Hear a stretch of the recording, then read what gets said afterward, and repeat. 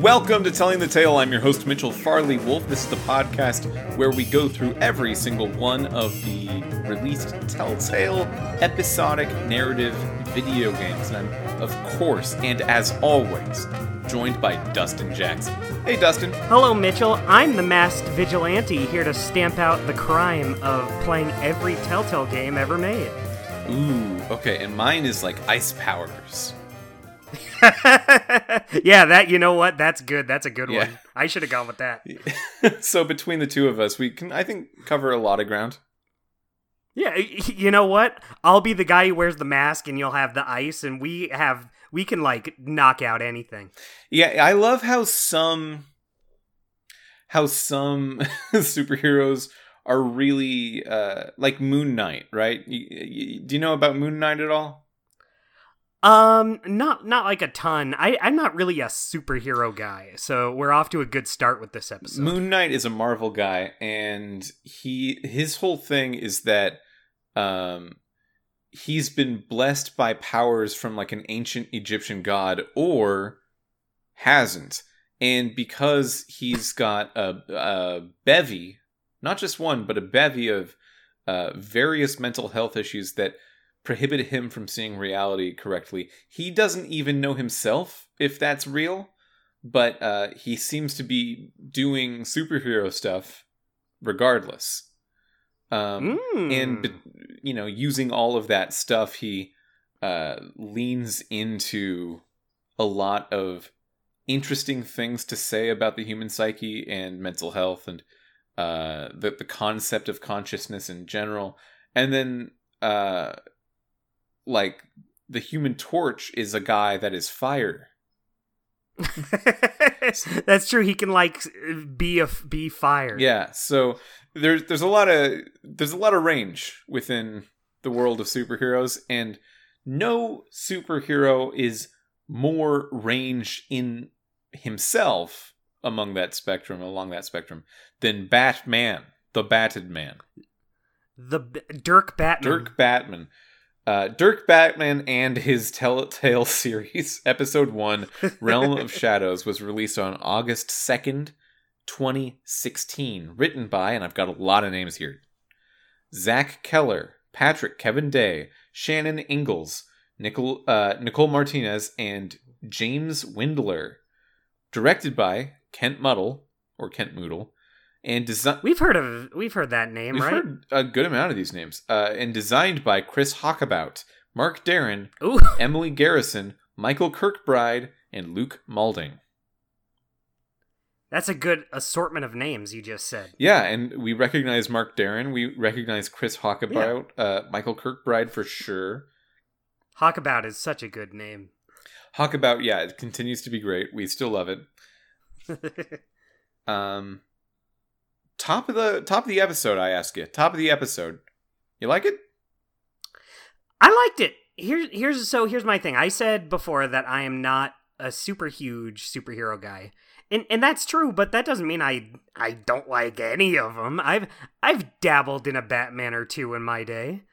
And I like that this is well, one thing I like about Batman in general is you can do so many different takes, like even if they're pretty close to one another. Like even this Telltale one, it's so far anyway, you're not getting anything that doesn't feel like Batman, but it's still Telltale's Batman. Mm-hmm. Like there's some different takes on characters, even if they're not like wildly crazy out the window.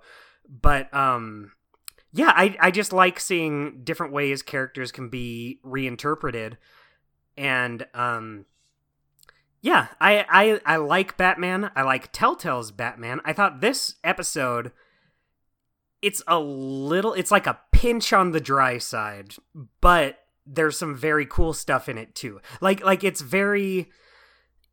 not like Tales from the Borderlands where it's just this crazy fucking explosion of style and crazy shit going on. It's pretty low key. Yeah.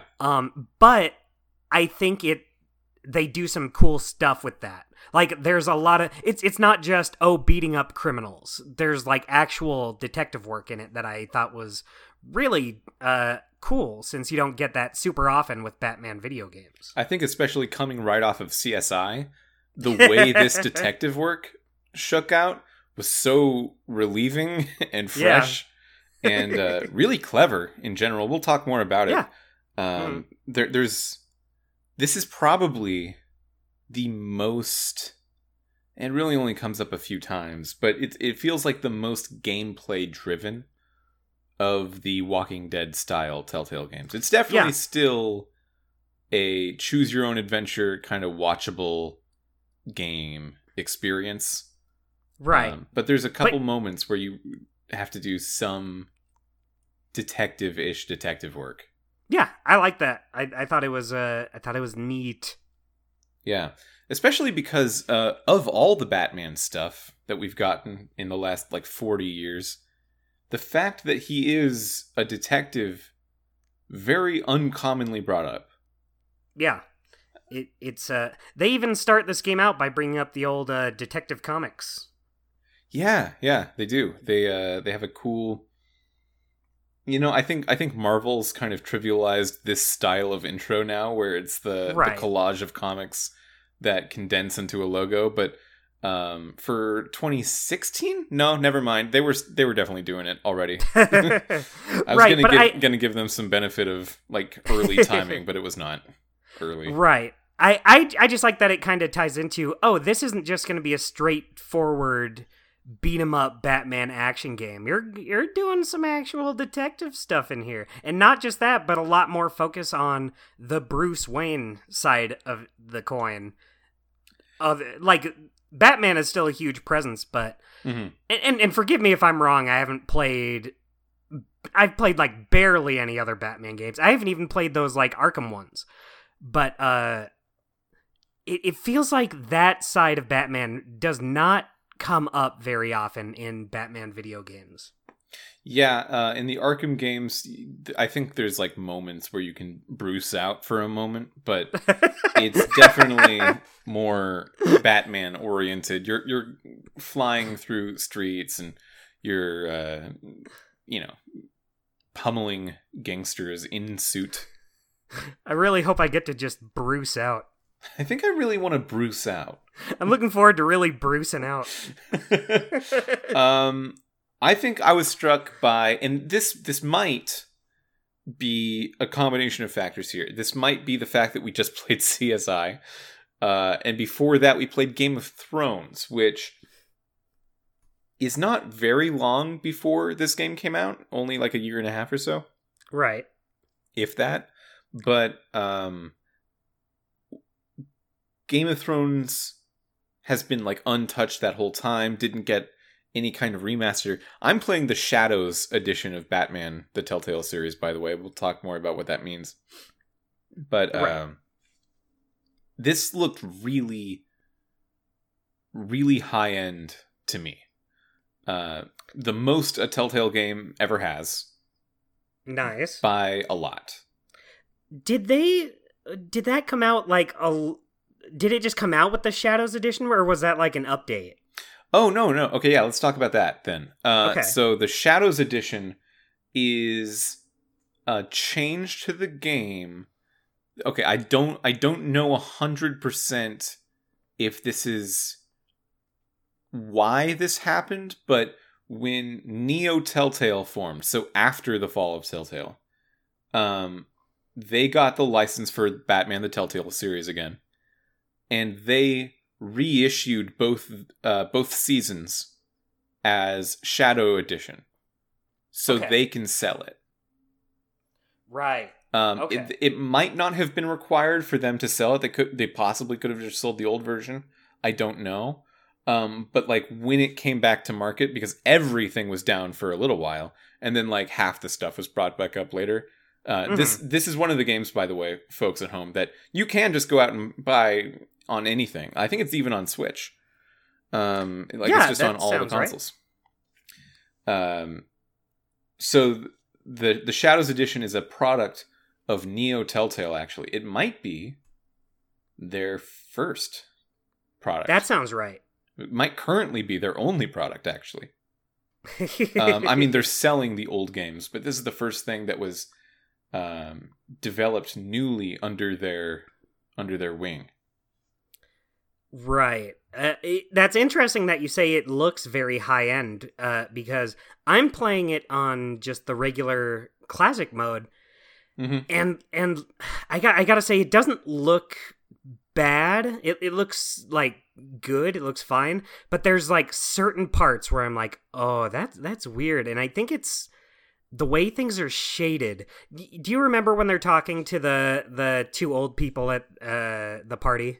Okay, I actually did make a mental note of that. Those old people looked pretty crusty.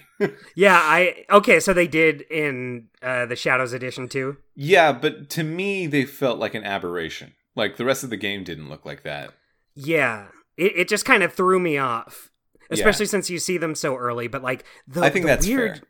The weird shading on them, on like their mouths and stuff, I was like, whoa, when did this game come out in 2008?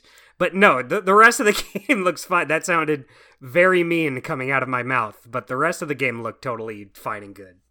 So, if you've been following our Walking Dead episodes, you might be familiar with us talking about graphic black. This is a similar kind of thing where it's a change to like the overall shaders affecting everything in the game, to look a little bit more comic booky. But yeah, well, graphic black is to make it look more comic booky. This does not look more comic booky. This is a noir movie now with shadows. It's black and white. Yeah, so we've already gone into our feelings on graphic black on Walking Dead. I personally feel like it does a little more harm than good, at least with these earlier seasons. Same. But with this is like a whole different look. To me, this isn't like ruining what's there. It's just like a different flavor. And I think that is like, I didn't play it on it, but I've seen video, I've seen screenshots. And I do think it's cool to have that choice to just go with whatever style you prefer. Yeah, so... Because it's just so radically different. With Walking Dead, it just feels like you are just dropping like a weird shader on top and just kind of ruining some stuff. Here, it's just like a totally different look. It's very... It's very, very stylish and purposeful. It seems very purposeful. Yeah.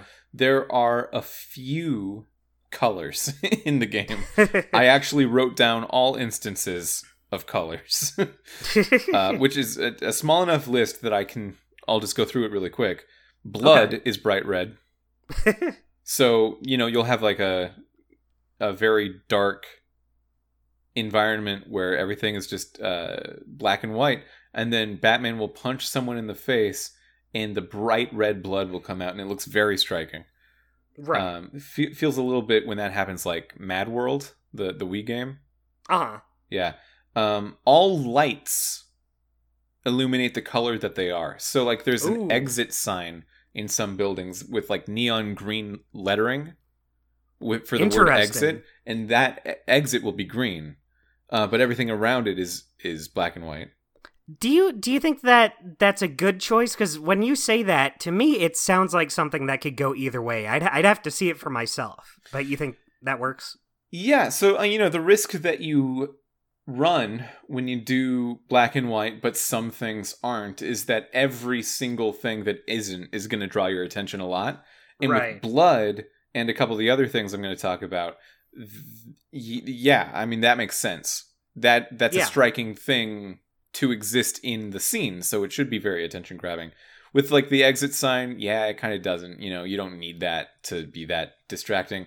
I have a cynical, pessimistic kind of theory, which is that the way the game was developed, those neon lights in the world were kind of like separate from the regular lighting engine of everything else. They were producing their own light. So when they made... This is just a theory. It's just speculation. When they made the Shadows version, they kind of did like a universal applier to everything in the game. But like it couldn't touch light producers themselves. Right. That's my theory. I could see that. Because otherwise, I don't know why you would just have like neon street lights. Although I think it looks very cool, but from like a game design perspective, yeah, I don't need to know what that exit sign is, especially because that was not a place that I was actually exploring. It was just sort of in like a narrative scene. Right, you never need to know where the exit is. Yeah, usually. I didn't have the option to use it, so. Well, as long as it looks good, I feel like that's all that really matters. Just because I've seen how easily you can ruin it with the Walking Dead one.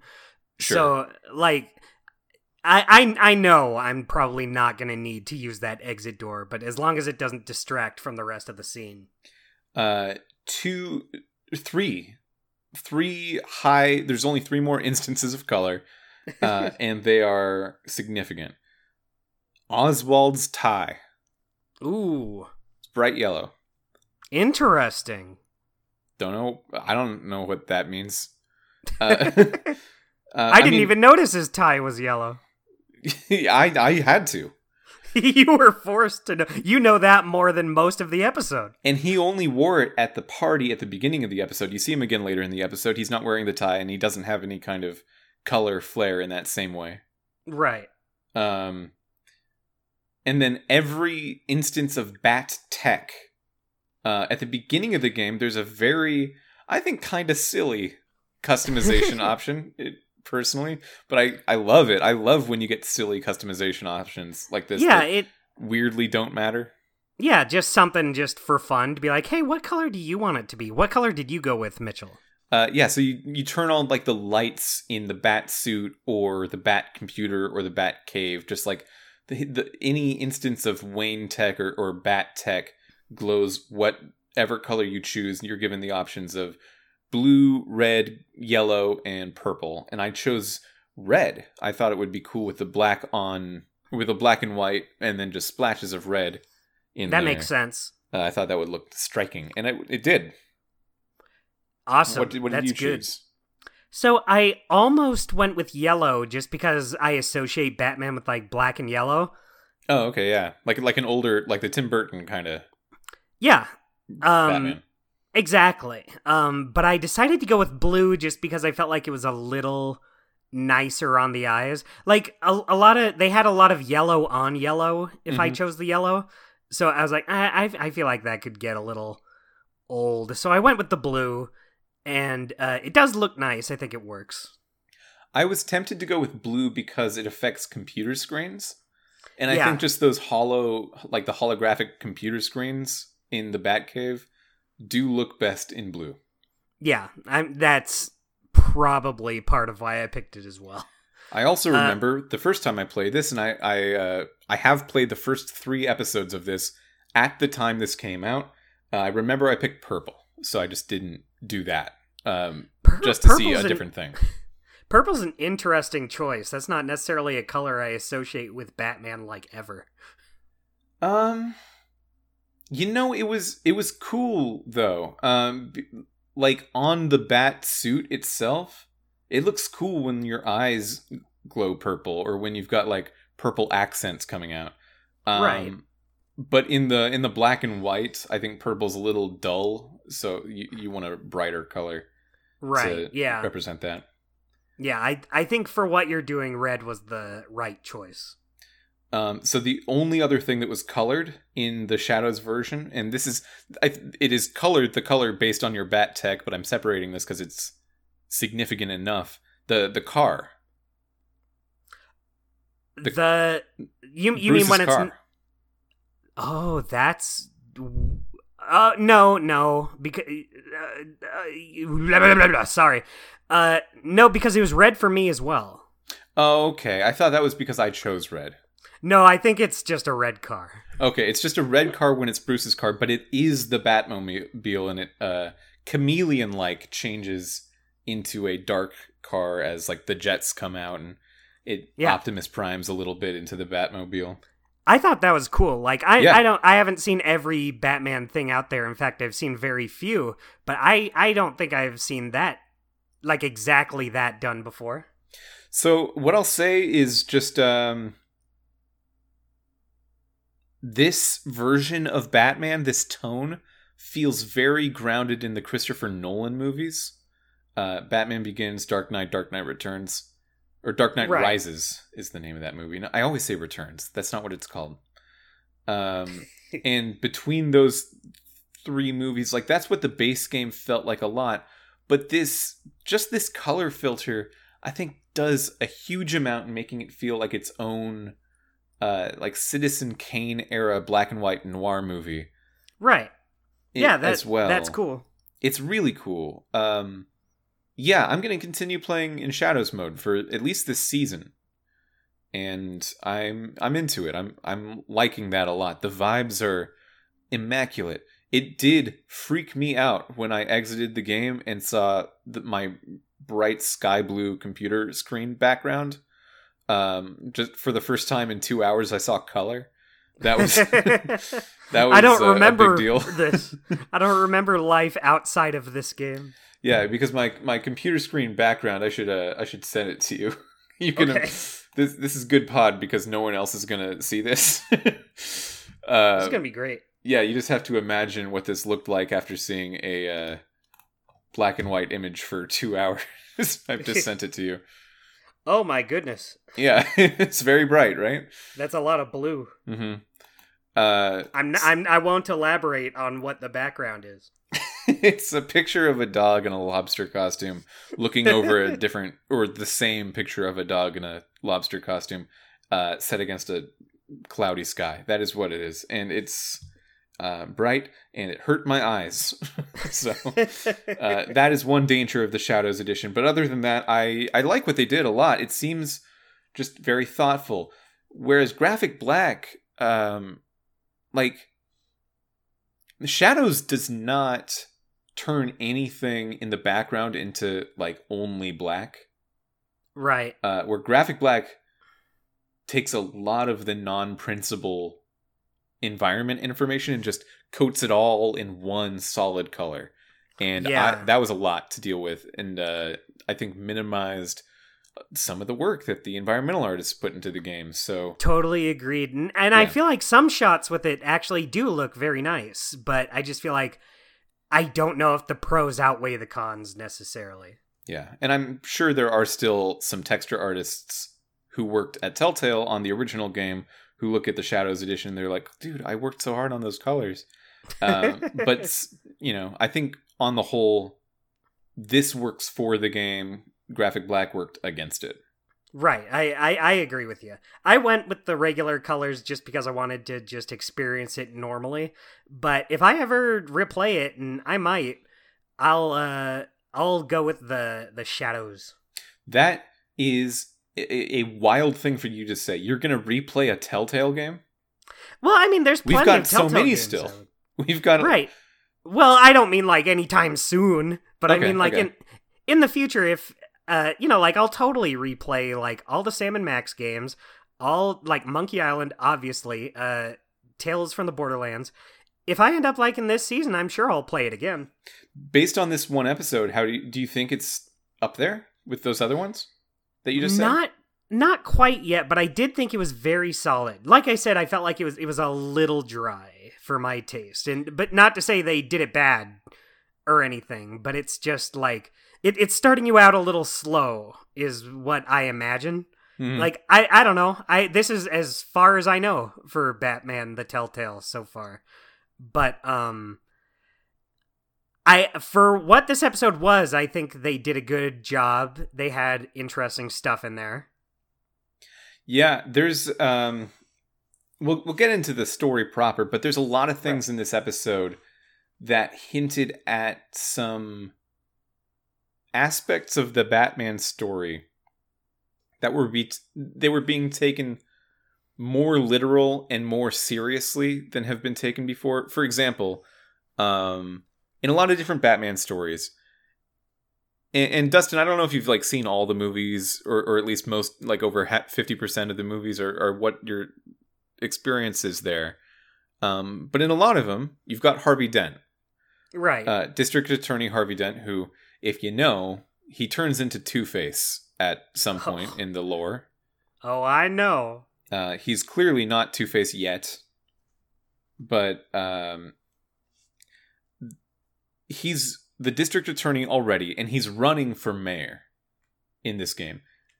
And the things they do with Harvey Dent seem very grounded. Like, I don't know if he'll even be Two-Faced in this series. Maybe that's like, maybe I'm like being naive there, but it does seem like they're kind of just setting him up like he's here to be a politician because that story is interesting right now. And right. I'm excited to see what they do there. That is cool for me. I think this is my favorite Telltale game we've played at least since Tales from the Borderlands. And has the potential to be higher for me, depending on how it goes. I think I'm there too. It's hard for me to say because you've played more of this than I have, but just remembering what all we played since Tales. Yeah, and I actually liked Game of Thrones, and I know you didn't. So there's some differing opinions there. I think I have the potential to land there as well, but part of it just might be because even though I'm not like the world's biggest Batman fan, I like what I've seen. Well, I think Batman's like good usually, so like I have more of an interest in this than probably anything since Tales from the Borderlands, at least. Yeah, because I know I was higher on Game of Thrones than you, and I think you were higher on The Wolf Among Us than me. Right. I think I was also a little higher on Minecraft than you were. I think probably. Probably a little. I think we mainly had the main thoughts, but I think I maybe was a little more positive. But I think I would wager that I will probably end up liking this more than Minecraft. What I would say about Minecraft is that I think the second half of the season, and I think we said as much when we were covering it, is if you consider it its own season, it would be one of the seasons I say is good. Yeah, and the first half is probably below that mark. And I don't say that about it. Yeah, I don't think the first half is, like, awful. I don't even think it's that bad. It's just not super interesting. But then they ramp up what makes it more interesting. But yeah, and then like, similarly, to me, I don't think the second half is, like, excellent either. It's not at the tier of The Walking Dead or Tales from the Borderlands. It's just, like, pretty good. And between... I think it's a very solid... They're probably very close, where, like, the first half is...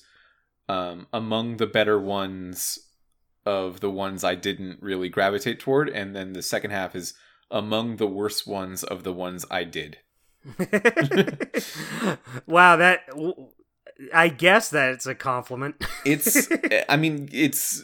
play 140 I know what you games. mean. To be the best one is actually going to be a huge achievement, because it's a lot of games. Yeah, that's a ton of them. Have you ever thought about it in these terms? One of the episodes that we play, and we might have already played it, is going to be the best out of the 140 that we play. The absolute best of the entire run of Telltale. Yeah. I couldn't even... I kind of have some inklings where I would land for that. Uh-huh. But who knows at the end of the day? Yeah, there's a few that, like, immediately come to mind. Yeah. I would say, for me personally, I'd do, like, episode 2 of Sam and Max season 3, episode 5 of Tales of Monkey Island. It's hard for me to pick a single episode of The Walking Dead because I just think it works so well as just one. I would say narrative. 1 or 5 of The Walking Dead. And... yeah, I was actually about to say episode 2 of season 3 of Sam and Max and episode 5 of Monkey Island as well. So wow, yeah, those are good. Episode 1 of Tales from the Borderlands was very good. Agreed. That might be it for me, actually, which is episode crazy. 1 of Tales. Yeah, because I wouldn't have guessed. Yeah, in a lineup that has Sam and Max, Homestar Runner, Monkey Island. I pick a Borderlands game, like that's to just knowing the person that I am myself. That's wild. It's crazy. But it sold itself on me. That's a great single episode. It's a great season, but I think of the season, the first is very solidly the best episode. Definitely. Yeah.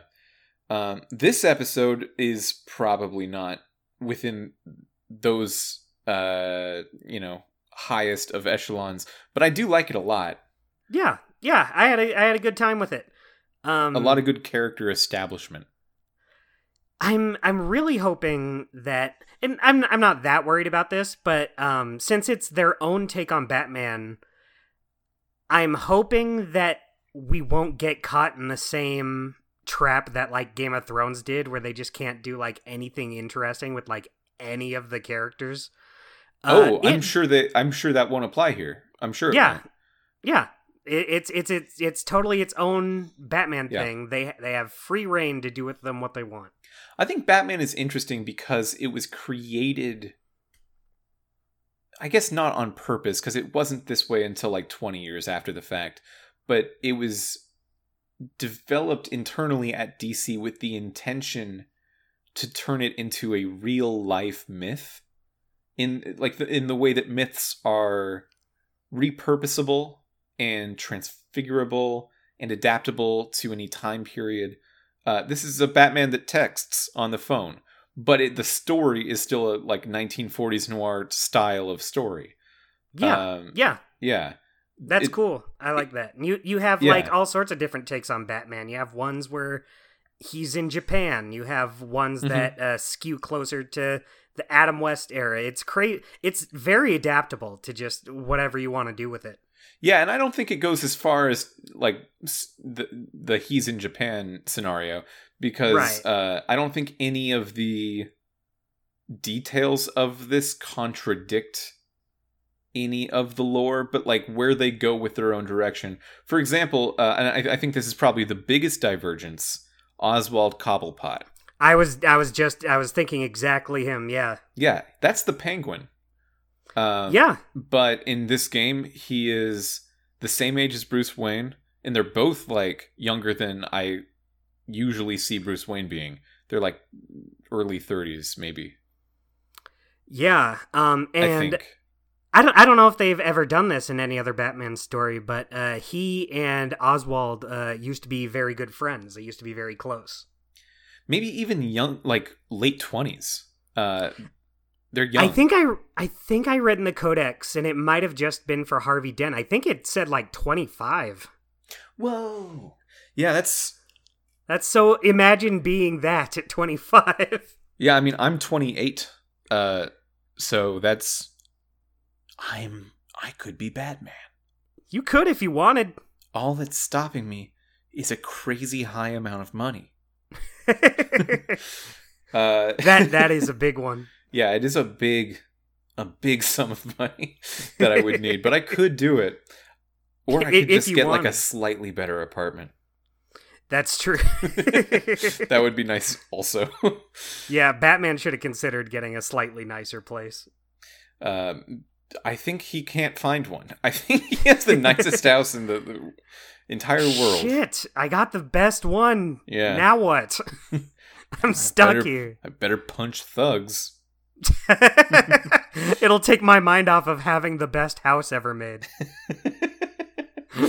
Yeah, I think they say at one point it's been 2 decades, 20 years since Oswald and Bruce have seen each other.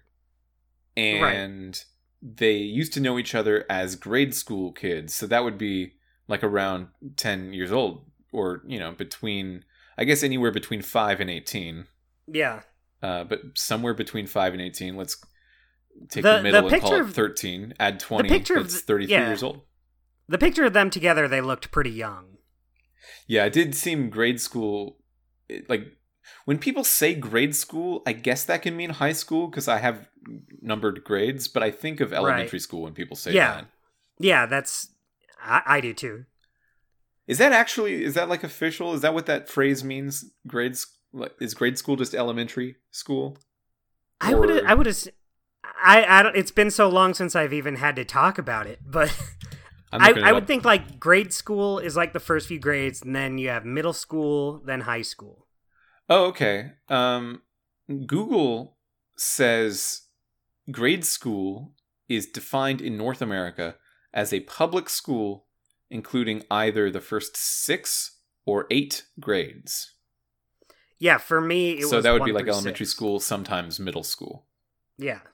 Okay, so then let's say 10 was the last time they saw each other. Then 20 years, that's 30. I feel good about saying that. But wait, you saw 25? I guess that's just what it is then. I might be misremembering. Okay. I mean, I could believe that. So 25 to 30 is the range. Yeah. Yeah, that's a young Batman. And I guess it makes sense young. because he's meeting like Selena Kyle for the first time. Harvey Dent isn't Two-Face yet. I can believe that this is like early on in the Batman story. Yeah, and you have to wonder, like, is he ever going to have a Robin? Because there's no implications that he's had a Robin before. And, right, this is probably pre-Robin. And he's finding the whole premise of the episode, to jump ahead a bit, is he's finding out from Falcone, who's always, like in every Batman story, he's just the face of organized crime, like mob boss stuff in Gotham. He finds out from Falcone that his parents did dealings with Falcone. Oh, a low blow. What a twist. Yeah, I remembered this twist because I think the first time I played through this episode, that genuinely affected me. That was like it kind of takes a lot for Telltale story twists to get to me anymore, because I've seen a lot of them. Saying Thomas Wayne was an organized crime member, like a mafia member, right? That felt bad. Yeah, I don't like it. I mean, I like it. I like it. Yeah, I like it as a narrative choice. Yeah, exactly. I was sad about it, especially because you find this out because Falcone has a photograph of what looks like the crime family of 35-ish years ago or something. In that picture is Alfred, same age as now. He did not age. Is Alfred, and Alfred has been like your buddy the whole episode, and now apparently he's been keeping things from you? He's been hiding things behind your back? Come on, Alfred. Come on, Alfred. Come on. Are you mad at Alfred? I'm mad at Alfred a little bit. I don't know. I'm gonna wait and see. I wanna see if he has good reasons for it. Yeah. I'll hear him out. I'll hear the old man out. I will say I'm about at the end of my memory of this game at this point. You don't remember what happened in episodes 2 and 3? I remember a set piece. I remember a specific thing. I won't say what it is, but I remember a set piece. I remember an action sequence. I remember a character twist not involving Bruce himself, but everything else, I'm gonna relearn, and I'm sure I'll be reminded as I go into it.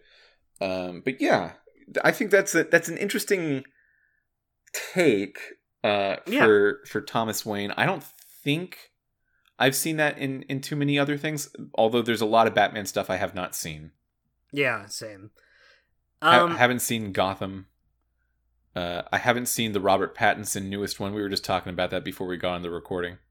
Yeah. I mean, most of my Batman experience comes from the animated ones. And even then, I haven't seen, like, all of them. The animated series? Yeah, like the original animated series. Well, there's been, like, a ton of Batman cartoons. But the one called Batman the Animated Series? Yeah. Just considered one of, like, the greatest cartoons ever made. You know, that might be the thing. That might be the Batman thing that feels the most like this. Like this, and a little bit of Nolan DNA in there as well. Yeah. I mean, those are two of the ones that a lot of people favor. Those ones are usually considered very, very good. Yeah, definitely. I think The Dark Knight is I'm not gonna surprise anyone by saying this. It's probably my favorite Batman movie. Ooh. Yeah, it's just a really solid movie on its own without even being a Batman movie first and foremost. And then the animated series is, I think every year that goes on, more people come back to that and say like, Oh, that was actually really good. That was for being like a Saturday morning cartoon style cartoon. That was very, very good. Yeah, my opinion on it is, like, I really don't consider myself someone to, like, go out of my way and watch a lot of superhero stuff. Mm-hmm. Even now, I think of Batman the Animated Series, and I'm like, I don't know if I'd choose to watch that over, like, something that appeals to me more. But I totally recognize the quality of it. This just in, Dustin prefers Ben 10 to Batman. That's so untrue! You pick like, the one cartoon that would be wrong about. It does feel like Ben 10 is Batman-esque in the way...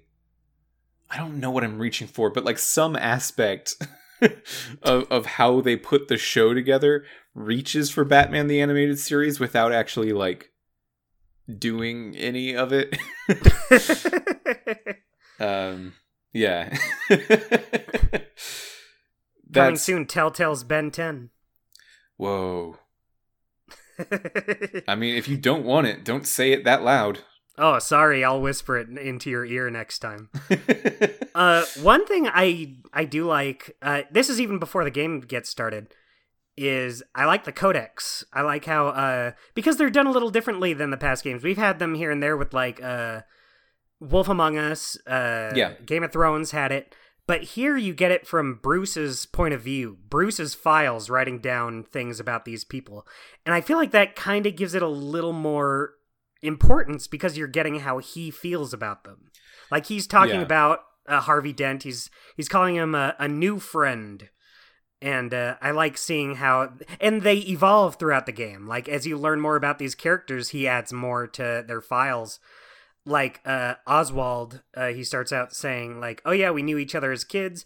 And then if you read it later, it says, oh, he's planning something. Oh, he's planning something.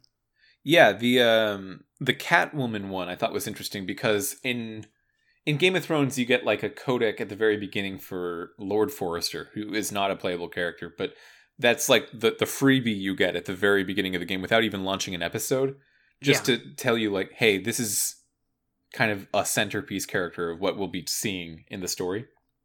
Right. And it lists stuff that you couldn't possibly know because you're outside of the story. But with the like the Catwoman codec in this one, it's written from Bruce Wayne's perspective. The player almost definitely knows who Selina Kyle is because that's just like a famous character. But from Bruce's perspective, it's just written like, yeah, this is the cat burglar, and she's been seen robbing a few houses, keeping a pretty low profile altogether. Don't know much about her. Wears a cat costume. Wears a cat costume, which is weird to do, I say, in the bat costume. That's just strange. That's just strange. Why didn't she pick a bat? It would have been so obvious. Yeah, so we got the cat, the bat, and the penguin in this episode. That's a whole zoo. Yeah, but okay, so the Catwoman is in the very beginning of this episode. Like, the intro set piece is there's a bunch of mercs breaking into the mayor's place, and I think they're there just as a distraction for Catwoman to get into the mayor's office and steal like a hard drive. Right. I don't know or remember if those mercs... I guess they were sent by the same people. I guess they were, right? Them and Catwoman? I think so. Yeah. Because you see those same mercs later. Yeah, okay. Because Catwoman will later say, hey, I really need that hard drive because there's some people that are going to show up at the docks. And I was supposed to be there. And then it was the mercs. So I guess they are from the same people. So that's like one rogues gallery villain at the very beginning. And then the whole time you're dealing with Harvey Dent, who you know might be Two-Face later, or might just stay Harvey Dent, who's to say. I don't know. It really could go either way. I could see them wanting to focus more just on like the political level of Gotham. And then that would make sense to keep Harvey as Harvey. Right. I don't think they would keep him Harvey forever, but I could totally see that being like a we'll keep him Harvey for now, and that could be like a season 2 thing or something. Yeah, there is a this season 2. This is me just speaking so. with no knowledge on it. Yeah, and I have no knowledge about like what actually happens in season 2, but just from the marketing of it, I know that it's very Joker centric. Right. Yeah. Because Joker is just on like all the box art stuff, and I don't remember Joker showing up, so I maybe Joker's not even in this season. Some good restraint, like not going with like the absolute biggest. Do you think you would say that the Joker is maybe like the biggest villain of all time? I think Darth Vader is probably right. I'm just speaking like strictly for like superhero stuff. Sure, yeah. I mean, the Joker's the only one that gets their own movie. I guess Harley Quinn got one. Harley Quinn got one. But like Harley Quinn is an accessory character to the Joker. So, exactly. Yeah, I think I would. Yeah, so interesting that they choose to hold off on him. I think it's a good call, but yeah, a little surprising. Yeah, I think nowadays you've got some Marvel characters who probably put up a good argument, like Loki and Thanos, but their recency bias there, you know, everyone, my mom knows who the Joker is. My mom does not know who Thanos is. I think part of it comes from Batman just having so many interpretations, and they usually involve the Joker. So yeah, even though like Thanos is the new hotness for the Marvel movies, that's like a Thanos that's big. Joker like transcends to any version of Batman.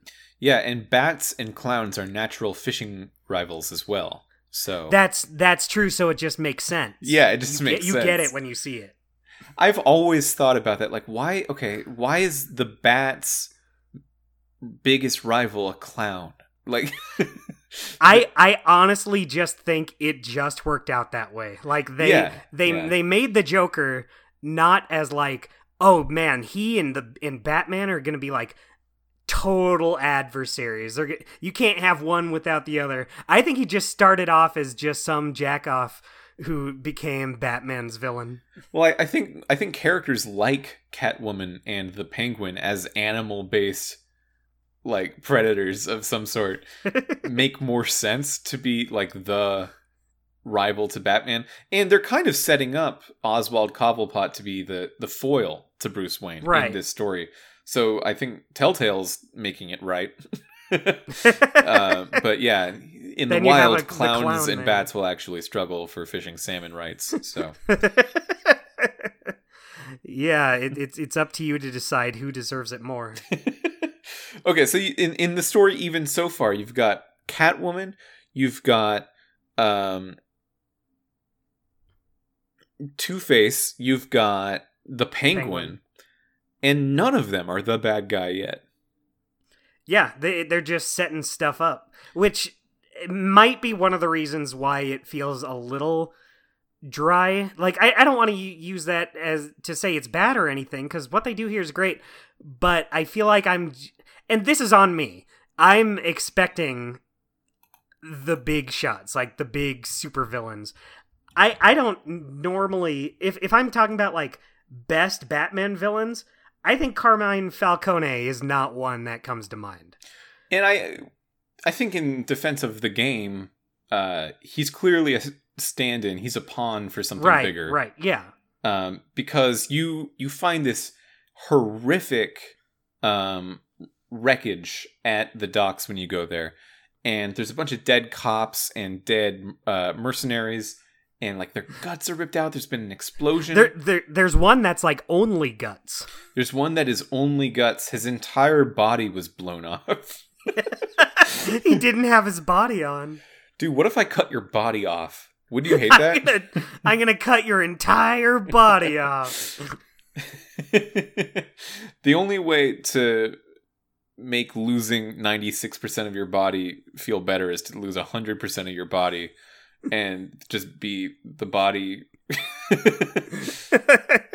Anyway, there was a particular. Hold on, before you go on, I'm just picturing Batman going up to the pile of intestines left on the ground and saying it's too late to do anything for him. His entire body was cut off. It's too late to save these intestines. Just missed him. Better luck next time. There was one cop who was frenzied into a psychosis and like scratched some other guy's face off. Right. And you're coming here way after the scene. You weren't there for any of this. You're like just detectiving it together again. And at the end of the episode, you have Falcone, and you can question him. And I guess depending on how you do at the questioning, you can find out that he says like, "Look, I am trying to smuggle those chemicals, but someone's trying to set me up because that legit wasn't me." And they beat him to the punch. He's the kind of person that would lie, but you can tell in this situation, he's telling the truth. Yeah, this isn't necessarily something he would lie about, I guess. Mm-hmm. Yeah, so the chemical that causes a psychosis in people, to me, that rings of Scarecrow. Ooh. I'd be down for that. I like Scarecrow. I think Scarecrow is like just a cool concept for a villain. Yeah, Scarecrow's a really cool concept for a villain, and was weirdly the main villain of the first Nolan movie. I don't think that's... It's just a weird, specific Batman villain to pick for headlining a movie. But yeah, like if Scarecrow is involved, or like maybe his chemical supplier is involved here, that would make sense with the psychosis of the cop trying to claw the guy's eyes out or whatever. Yeah. If that's where this is going, then cool. I'm down for some scare. I feel like Scarecrow's whole deal is something you can get a lot out of in a video game. Yeah, so that's okay. To recap, Two-Face here, Catwoman's here, Penguin's here, possibly Scarecrow, Falcone's here, and Thomas Wayne might have been crooked. Right. Yeah, we're finding out now that Thomas Wayne might have been something of a black market money launderer, and that's how he set up his wealth, which really affects Bruce Wayne. I like this. I've never seen a Bruce Wayne that has to seriously reckon with the fact that he has money. Yeah, definitely. I mean, I feel like, to me anyway, Bruce Wayne in general is usually never like super that interesting to me. But this is like the first time where I'm like, oh no, I care about what's like going on with this guy. I want to see. I like that they're kind of balancing out. You get to be Bruce Wayne and Batman. Also, Vicky Vale is here. Yeah. And Commissioner Gordon is here. So really just like a huge slew of Batman characters all at once. Yeah, but it doesn't feel like overwhelming. It's not like it's not like Game of Thrones where when they in that first episode they were just piling on more and more characters, and I was like, oh, this is a lot. I'm not going to be able to keep all these people straight. And I did. It wasn't that big a deal. But here I'm like, oh yeah, no, that's Commissioner Gordon. And I think it's because you have that familiarity with other Batman things. You're like, oh no, I just like, I know this. I got this. Yeah, I think that... I think that maybe it's just top of mind for me, so maybe this isn't actually a comparison. But it feels a lot like Zelda, where, you can have... every Zelda game has a different Link, a different Zelda, possibly a different villain. Right. But there's so much cultural shorthand of, Link is going to save Zelda from Ganon. That, like, the story really only has to do the extra stuff, the detail filling in, that people really like a lot. It doesn't have to focus on things like, okay, so what exactly makes Zelda a good person and Ganondorf a bad person? It's shorthand, it's... Oswald Cobblepot is, as the Penguin, sort of like the dark side of Wayne Enterprises. He's a very financially well-to-do businessman, except not in this, I guess. But yeah. Yeah. But you still, like, have an idea of who he is. Like, even though it is a different take on the Penguin, there's enough there where you're like, Oh, yeah, I know kind of who this guy is, even if they're doing different stuff with it. So it's never, like, overwhelming. It's not like you're meeting these characters for the first time. I think the funniest aspect of the Penguin in this game is that Oswald has a thick Cockney accent, and they reveal he grew up in Gotham with Bruce Wayne. Yeah. So his accent's just sort of like, oh, it's just like a thing he's doing. He's just doing it for fun. Yeah. So the helpful characters, Alfred, Vicky Vale, Gordon, what do you think of those? I really like Bruce and Alfred's chemistry, and I feel like that's something that they usually get pretty right in Batman things. But one thing that struck me was I like that this Bruce Wayne isn't just like a totally humorless sourpuss of a man. Like, he has his demons he's fighting with, but he kind of yucks it up with Alfred a little bit. Yeah, the thing that Alfred... Well, I guess that's up to you, the player, right? Because there are some ruder, colder takes. You can kind of be whatever Batman you want to be. Right.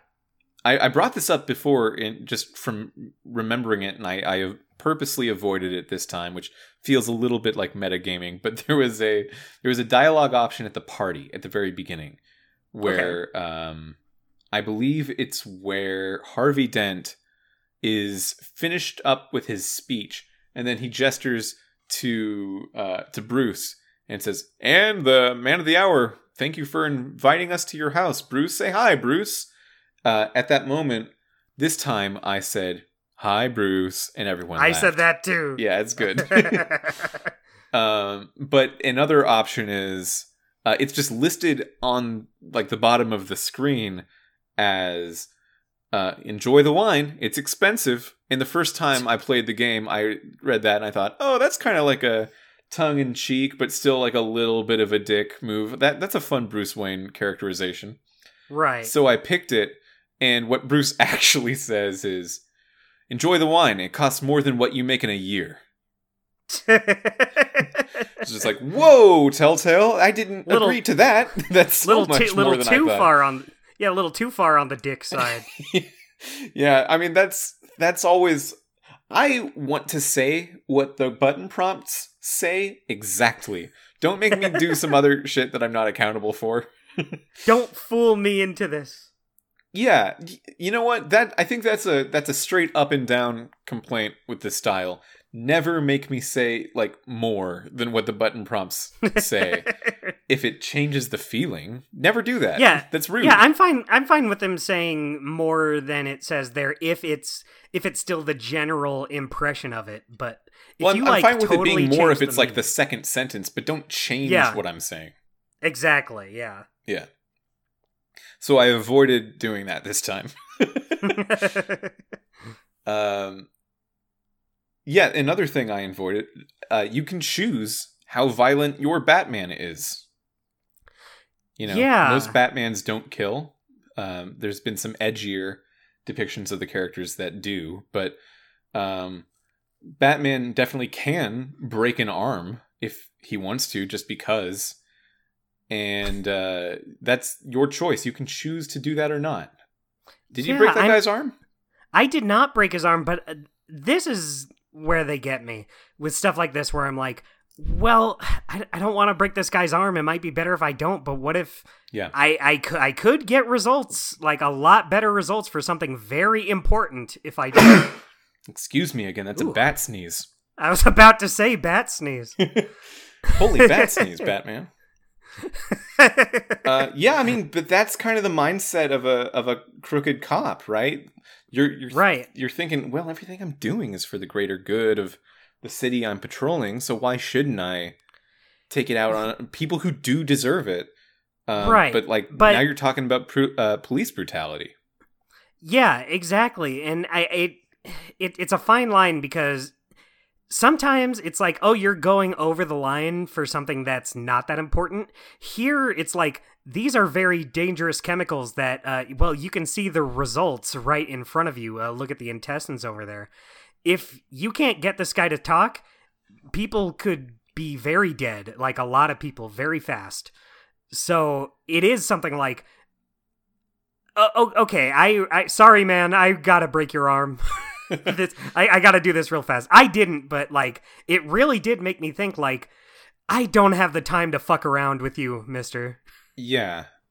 Batman, on a politics level, has always been very interesting because there's ways to do the story where you're kind of taking it from a historically more liberal or progressive perspective, where you're saying Batman exists because police officers and police departments can't not be corrupt. So the people are now policing themselves. But I think it's just so much easier to look at, and maybe the game is heading in this direction of like interrogating this feeling. It's easier to look at the idea of Batman and to realize that his superpower, people say his superpower is money. That's not true. His superpower is that he's a cop that is not on the hook for completely brutalizing anyone. That's his superpower. That's some of the most conservative bullshit ever, right? Like, man, I wish the cops were just allowed to punch more. That's what Batman is. That's what they're missing. And he's allowed to do it because of money. So that really, that's where the money comes in. It's allowing him to have the superpower of police brutality. Right. And this is a young Bruce Wayne, I think, because he's grappling with this. Just like the Nolan movies Batman, there's this running thread sort of in the background of, I want to elect Harvey Dent because I want to stop having to be Batman. Just the city is purely unsafe enough for people to live, so I have to do this. At least in his mind, he feels this way. But he sees Harvey Dent as a real way out for the city. And like at the end of this episode, you can tell how beat up he is about the fact of like, dude, all my money is like all of my wealth. I grew up thinking that Thomas and Martha Wayne were such good people, but now I'm finding out they were just mobsters. I have to reckon with the fact that my money's black money. I don't want that. Ew. I feel that by the end of the season, we'll see Batman go through like a personal evaluation of like, man, is it okay for me to even do this?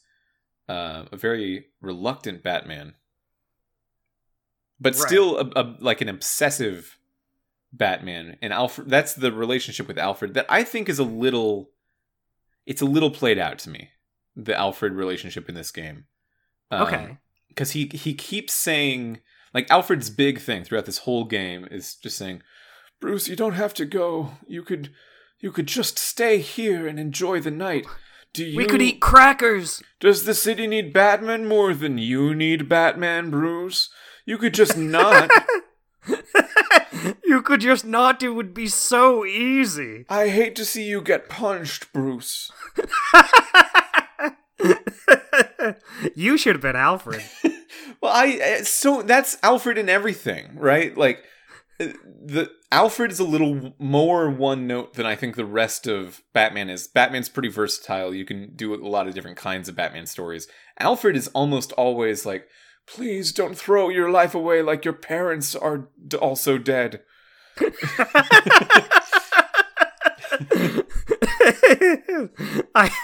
Man, I really wish we would get a Batman that's written like that. And Batman, like just stumbling over their words, saying stuff wrong. I mean, my favorite actor who's ever portrayed the character is our friend Matt Corna. Matt Corna is British Batman, and he's fantastic. He's right, so good. And every time he dresses up as Batman and walks down his neighborhood as Batman. So maybe that's the kind of Alfred Matt Korn as Batman needs. Just the one that says, "I hope you don't like your parents die like in the same way." Your parents died, and I hope I kind of hope you don't do. To go back to the actual game, though, I mean, I think that's annoying. Just this guy, right, I get you. Bruce Wayne clearly doesn't want to be Batman, but like there's shit going on that's forcing his hand, and then there's this other guy in his house that's like, "You don't have to," and like the player and Bruce equally know, like, dude, yes I do. Like, there's Are you stuff gonna going do it? on. Yeah, who's doing this? You put on the costume, Alfred. You think I can stay home and eat crackers all day? Yeah, it's this form of storytelling that I think is common to Batman stories and superhero stories at large, where the having to be a hero is treated like an addiction. Right. So they can tell it a little bit like an addiction story, but I've just never bought it because it always feels more important to just go and do it. Right, just, to go do out and do the shit that you need to do. Yeah. Like, it's not super interesting to me that they feel like they, like, have to do it for that specific reason. Like, a character wants to do it because they believe in upholding the law and stopping all these wacky, zany criminals. That's all I need. I don't need them to be like, no, but I need to do Batman. Yeah, and, like, I mean, if it's written that way, then that's what the character is, because it's written that way. But I've just been responding to all of Alfred's urges for me to not go out and, like, risk my life and try too hard with little quips that are like, dude, I'm fine. It clearly needs to be done, and I'm fine. Back off. Yeah, do not even trip. Do not even trip. The piece of glass in my back is so small. Everyone's had that. Yeah, do you know how many glass I've had in this back? So what else do we want to talk about this episode? You got anything?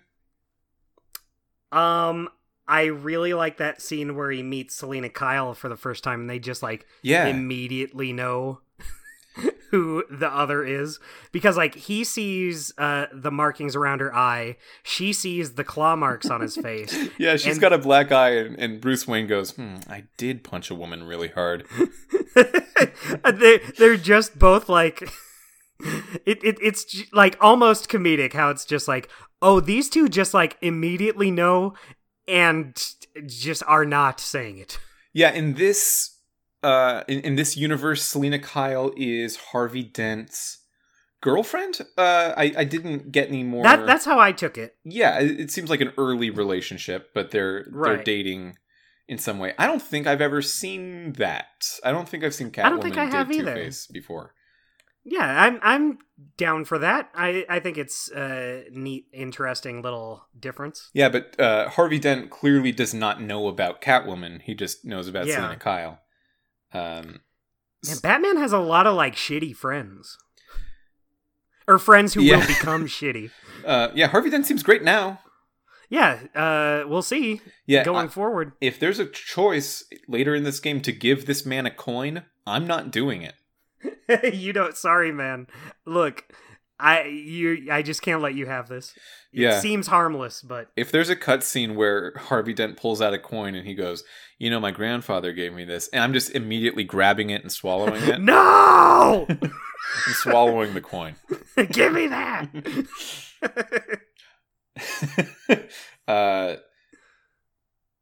Okay. So Vicky Vale, Commissioner Gordon, the two helper people. Vicky Vale is a journalist in this, and she's trying, at the beginning of the episode, it feels like gotcha journalism, where she's, like, snuck into your campaign party for Harvey Dent. And it's a fundraiser.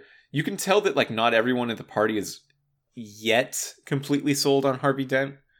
But it's doing work.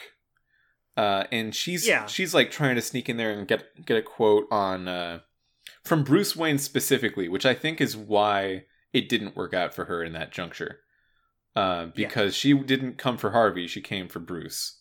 And that was offensive to them. The very idea of going to a fund. I mean, I agree, of going to a campaign fundraiser for a guy, and that guy is standing right there in front of you, and you could talk to him about that. But then you just want to talk to the rich guy because he's rich. I that's just want to talk to this rich guy over here. That's a little offensive. I empathize with Bruce Wayne and Harvey Dent's feelings about that. First question for you, Mr. Wayne. Can I have some money? Can I have some? You have like a lot, and I don't. Can I ask why? No. No, I don't think so. No, because I'm using it for illegal things. Well, I guess it would look bad to say no. Later on through the episode, you kind of get the sense that she is much more like a by-the-books seeker of truth type of journalist. And you start to realize you can trust her a little bit. And you also feel that way about Commissioner Gordon, who has routinely stopped the cops from shooting at you. Yeah. Like, the cops will show up, and there seems to be some sort of arrest out for Batman. Like, the cops are not cool with Batman being around. But this is still, like, early days for Batman, so the cops are not, like, on his side yet. Right, which makes sense, but boy, that one that just, like, shoots Batman in the side. Yeah, he's fighting with Catwoman, and the cops show up, and Gordon's, like, leading the charge, and he says, "Don't shoot!" And you get, like, a minute of fighting with Catwoman, and then one guy just, like, "I got bored, I'm shooting." and Commissioner Gordon is just like, "God damn it!" I see, you don't shoot! I told you don't shoot! Yeah, it was weird, right? Because it was like a full minute after he said that, and then he's just like, "I'm taking the shot." Maybe he just wanted to be the guy who took down Batman. Yeah, but by the end of the episode, you actually get the sense that, like, within the span of this episode, the cops have turned on your side. Are you sure about that? Because for me, the cops shot the shit out of me when I was trying to leave. Oh, yeah, that did happen. Yeah. Well, okay, so did you arrest or brutalize Falcone? I just arrested him, I don't want to be the kind of Batman that brutalizes people. I like that the choice is there because I think having the choice of being, like, more by the books and merciful, or just being a total brutalizing machine, I think that works a lot for the character of Batman, but I don't want to, that's not the kind of Batman I want to make, but I think it's very cool that you can choose to do it. Yeah, like the Ben Affleck Batman and Batman v Superman, that guy will just cut off an arm. It does not seem to care. Yeah, he'll laugh. Yeah, because he's been Batman for like 50 years. Yeah. And he's bored of it already. Yeah, I want to chop off some arms now, I think. This Bruce Wayne is, you don't get the sense that he's that new at Batman. He's not like, this is not an origin story at all. Yeah. But he is maybe in the process of establishing himself in the city. Maybe like 2 years or so doing it, because there was someone at the party who was talking about, and now all this news about this masked guy who goes around our city. So that feels topical still. Yeah, it feels like he's been at it for a while, but not so much that, like, everyone's on his side. Like, people are still wary of him. Mm-hmm. Yeah, but Gordon, like, routinely is on your side and will hear you out and will take information from you and has a link established with you so you can tell him things as Batman. He doesn't know Bruce Wayne is Batman. Right. But he knows Batman is like a generally good person. So so that's a fun relationship. You eventually get a bunch of news. You find a bunch of information, a bunch of evidence that would finally be enough to take down Falcone, because Falcone, a lot like Beatrice Salazar from the game CSI Fatal Conspiracy, is known to be a massive criminal and like mob boss, but they just don't have enough hard evidence, which is another fantastic CSI video game, to take him down. Yeah, they say you could send Falcone to prison and he'll be right out the next day. Yeah, he's got that deadly intent. He's got that deadly intent I've heard so much about. 3 dimensions of murder. Anyway, you have the choice to give that evidence to Vicky Vale, and she can just take him down right then and there by publishing enough information so that the public knows, or you can give it to Gordon and the police can take him down. Yeah, so what did you do? Gave it to Gordon. I also gave it to Gordon. It had me kind of... I really did think about it, because, like, with Vicky Vale, she was saying, like, oh, yeah, just... so you give her a statement trying to clear up your family earlier, and she was saying, like, oh, yeah, all the major news outlets have this evidence, but it's flimsy. So I was thinking, I could give this to her, and it would help kind of clear the Wayne name a little bit. Yeah. But... I gave it to Gordon because it seemed like this shit with Falcone and the chemicals, which it turned out to not be him necessarily. But I figured that was the more important thing to handle, even if it meant the Wayne name was still up in the air. Yeah, so the whole, like, reason that Bruce Wayne wouldn't publicly, as Bruce Wayne, necessarily be wise to speak about Falcone in any kind of way is because Falcone at the very beginning of the episode crashes the party. Well, it doesn't crash. Harvey Dent invites him. Yeah. And Bruce doesn't know this is happening. He gets mad about that. But Harvey Dent's thought is just like, hey man, yeah, he's a criminal and he's like a bad person. But we're trying to do the right thing. And if Falcone uses his influence to push for this election in my favor, then I'll definitely win. So it's for the greater good. Like that's the reason for it. And Falcone himself, sort of trying to intimidate them, says, "Hey, I can make you mayor, or I can definitely make sure you'll never get another elected position again." Right. So I was thinking, if I give this to Vicky Vale, who, like, of the two people, I think as an individual, I actually trust more than Gordon at this point. Just this version of her, she seems trustful. If I give it to Vicky Vale, that doesn't, like, immediately ruin him. And I need him to be immediately ended so that he doesn't have the chance to take, like, punitive measures against Harvey Dent's campaign because of this information coming out. Yeah, exactly. Yeah, I feel like if the cops just go ahead and arrest him and take him down, then he won't have the opportunity to campaign against Harvey Dent in any kind of meaningful way. It'll just be faster. Yeah, I'll get better results faster. Yeah, but it's a weird, like, telltale kind of choice, though, because I think that isn't actually going to change at all. What's going to change is just your relationship with those two people. Right. Which is still important. Yeah, it is still important, and in that way, I might have wanted to go more with Vicky than Gordon, but I feel good about going with Gordon, too. Yeah, same. Yeah. Yeah, I also really liked how, it's an action game. You're playing as Batman. There's a lot of fights in it. But one of the most, like, tense-filled scenes in the game is this press conference that you give memorializing the opening of a new hospital, a new mental health hospital that's supposed to replace Arkham Asylum. Yeah. And just the fact that is the thing that feels the most suspenseful, like, and stress-filled, because Bruce Wayne's just getting texts while he's about to speak. That feels very grounded in comparison to what you would get out of Batman normally. In a way totally. that is, I think, kind of cool. Same. Totally agreed.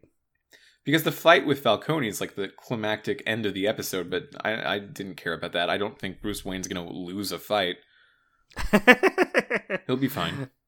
Yeah, it'll be fine. Don't worry about it. Yeah. Do you think Superman exists in this universe? And the other Justice League weirdos? It's hard to say. I mean, it's hard to say because there's literally no indication right. of either way. But I guess I'd be fine with it if they were. Like, this is purely getting into hypotheticals. But like, if this ended up like bringing in other Justice League members, or even doing like Telltale's Superman, Telltale's The Green Lantern, I'd be fine with that, partially because it is their own takes. I would love to see how they like interpret characters from these other series. So even if they did like a big Justice League coming together thing, you'd be getting like different versions of these characters, different versions of these villains. I think that could be cool. Yeah, it's interesting because like the Nolan movies have no connection to anything outside of Batman proper in them.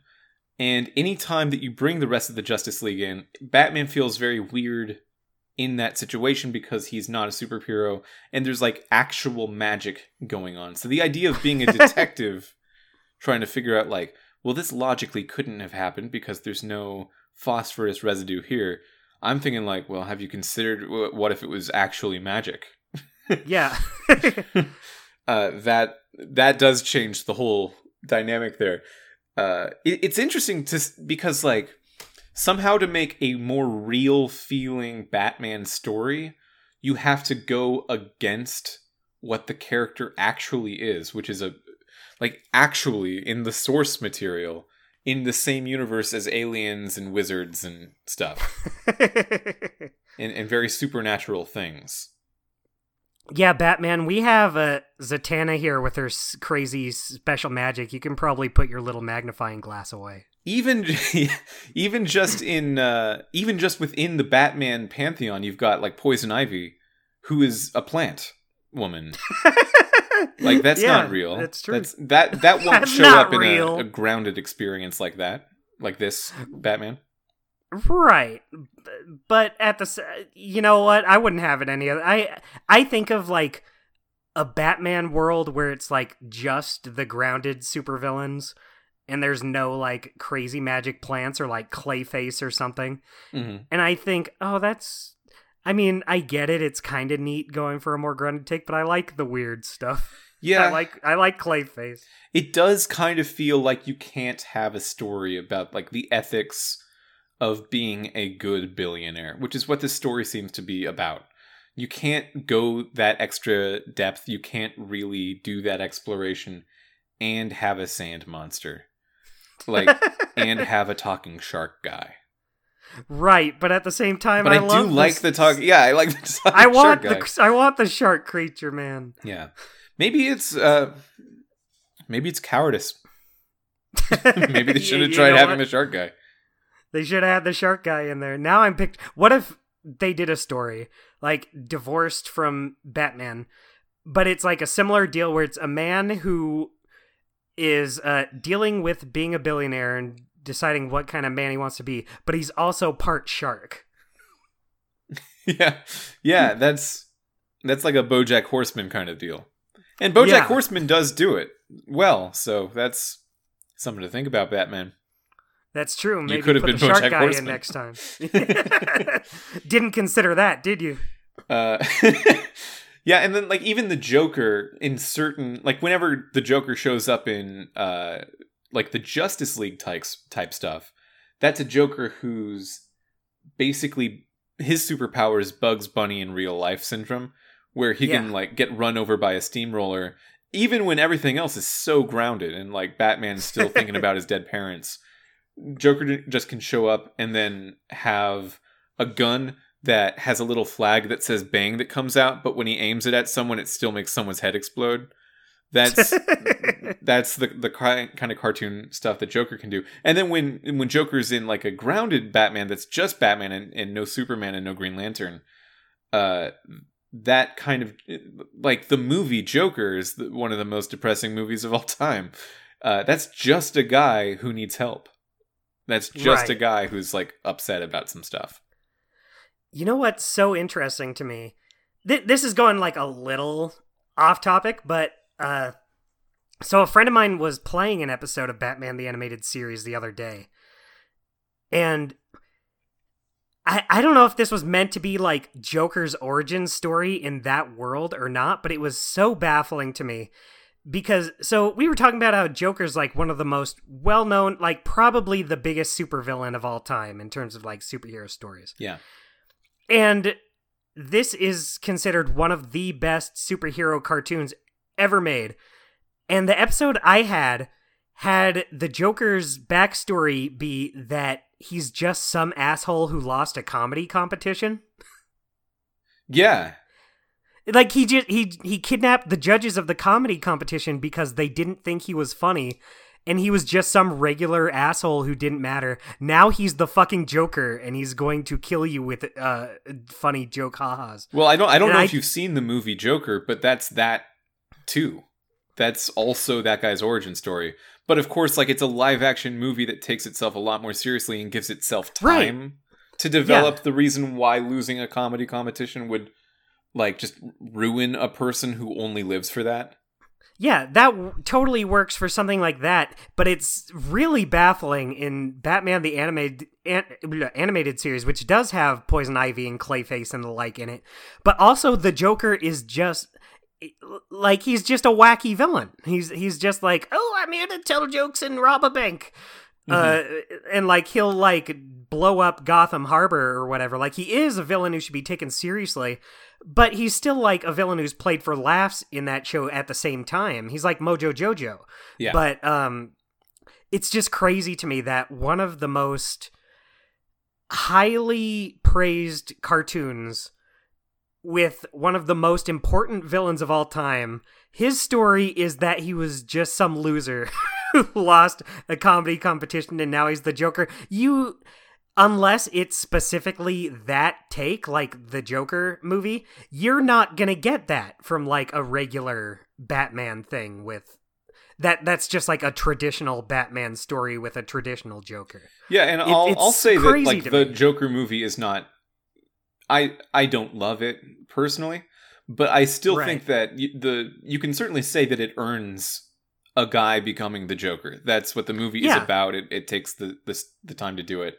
I maybe this is a hot take, but I think the Falls in Acid version of the Joker origin story that is sometimes used, I hate that. I really don't like that one. How come? So I'm not like the biggest fan of it either, but it never like bothered me, or I just kind of accepted it, I guess. But you have some pretty strong feelings about it. It sounds. Well, yeah. So like the Tim Burton's The Batman movie has the Joker fall into like he's sort of a put upon I guess like a businessman, right, and falls into the vat of acid and then just comes out and he's the Joker, and that's like more schlocky 80s superhero style something than anything. Just falls into a vat of the thing, and now he's insane and tells jokes. Like that's the it made him really funny. It did make him really funny.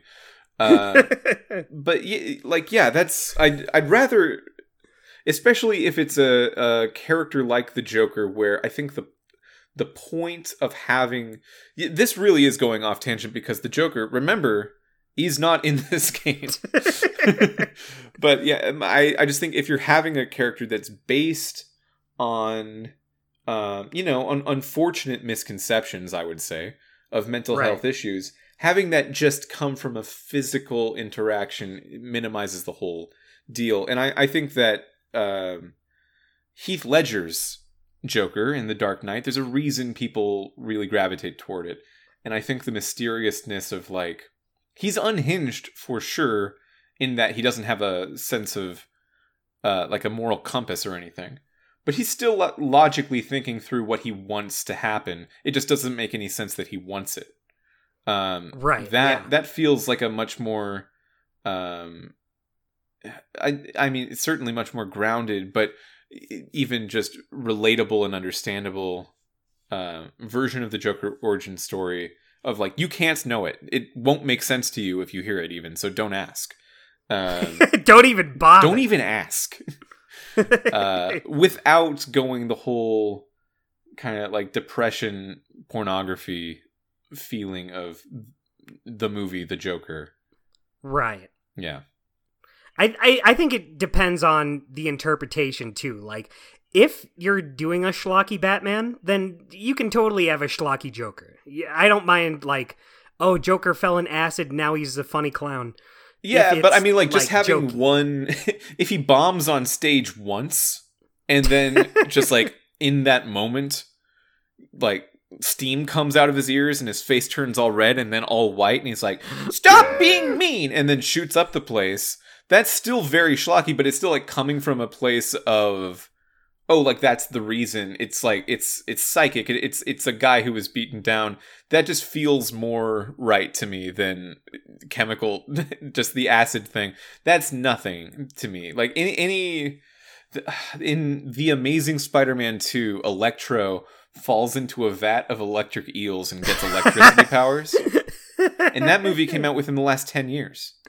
That's true. Like, that one sucks. I guess there is just like, Spider-Man got bit by a spider and now has spider powers, so I guess there's that, and I don't really care about that, so maybe I'm being unfair. Well, here's a question for you. What if they did both in something? Like, let's say Joker bombs on stage and it really gets to him, he's really having these mental issues.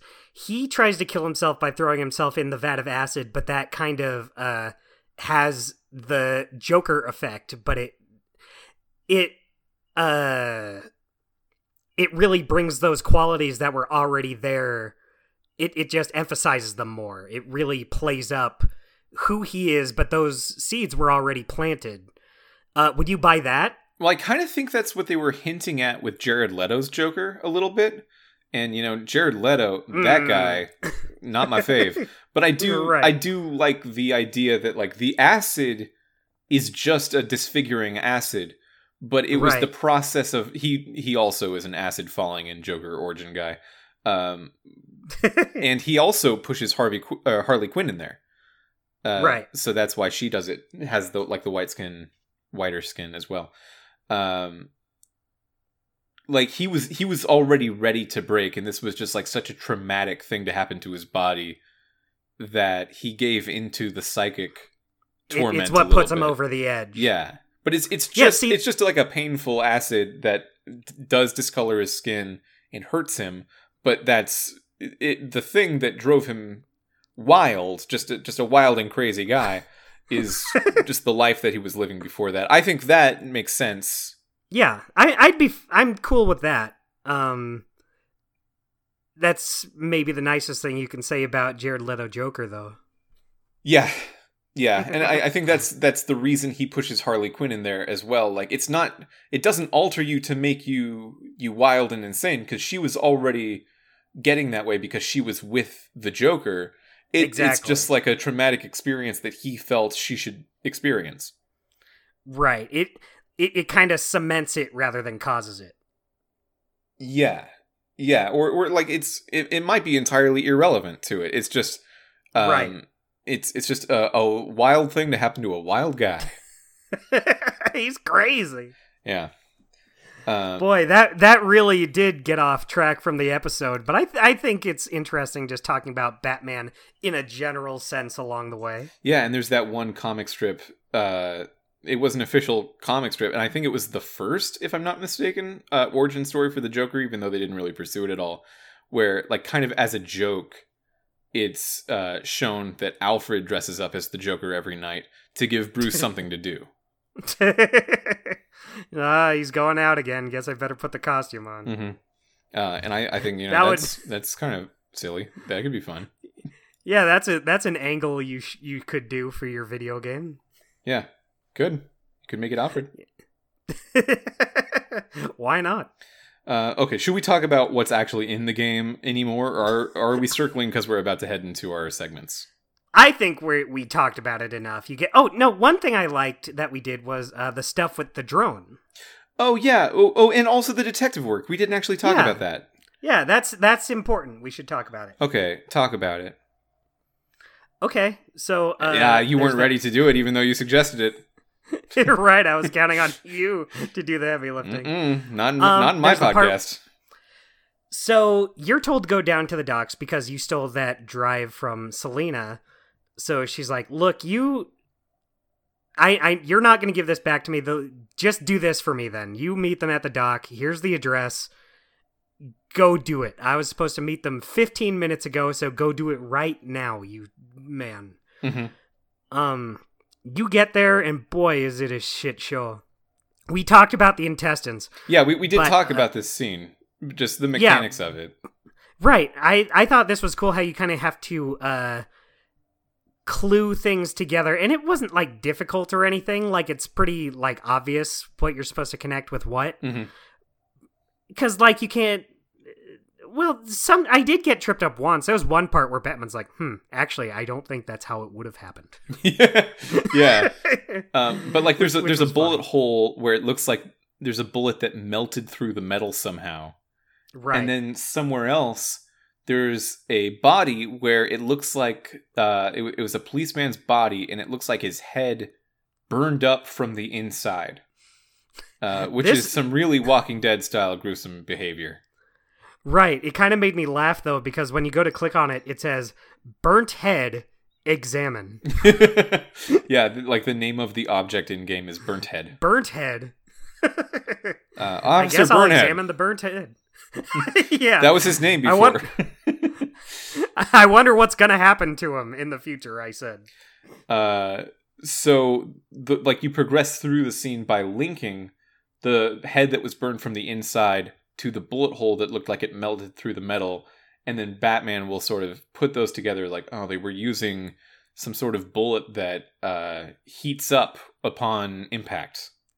Yeah. And you find more about the scene by linking these little pieces of evidence, and it was hard for me not to think about like, wow, this is very efficient, and you know it's fake and not how real detective work is done, but it does make me wonder if this was CSI and we just had to like draw a line between I'm trying to think of a single CSI case.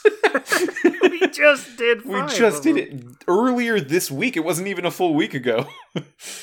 Yeah, take the one with the guy who fell on the cactuses. Yeah, the guy that fell on the cactuses.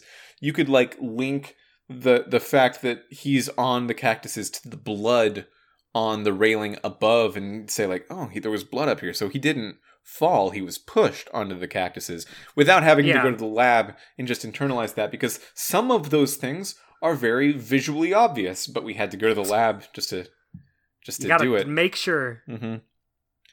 Yeah. So I thought that was pretty cool. And then the drone, that was a different scene later on in Falcone's having, it looks like an office party or something. Yeah. This was interesting because it is like you're doing the exact same thing. You're linking things together, but instead of just linking evidence to guess how it went down, you're putting together a plan to take out his mafia goons. Yeah, there's like 4 guards who, with metal detection, you can tell all have guns, and you're like writing the plan ahead of time for, am I going to throw, when I walk in the place, am I going to throw this guy into the stairs, or am I going to throw him onto a statue? And depending on how you do it, you can get out of there basically injury-free if you planned it well enough. Yeah, which I did, but boy, the way you described it makes me think of Batman just going, okay, so if I do this, nah, I shouldn't do it like that. Oh, but what if oh yeah, that's good. Yeah, and a lot of the like options you have are like, if I do it this way, he'll definitely die. I could slam his head into the table. I could throw him off the balcony of this 70-foot building. I do like having a Batman that doesn't kill, so I tried to avoid anything that would go against that. But like I said, it's cool that you can just choose to play this Batman as brutal as you want. Yeah, I mean, like, I think that I've tipped my hand about my political leanings on this show before, and maybe my feelings on the police in general. But right. like my, the version of Batman that is a fantasy to me is like, he can just figure out more. He has more access to truth than anyone, just because he can,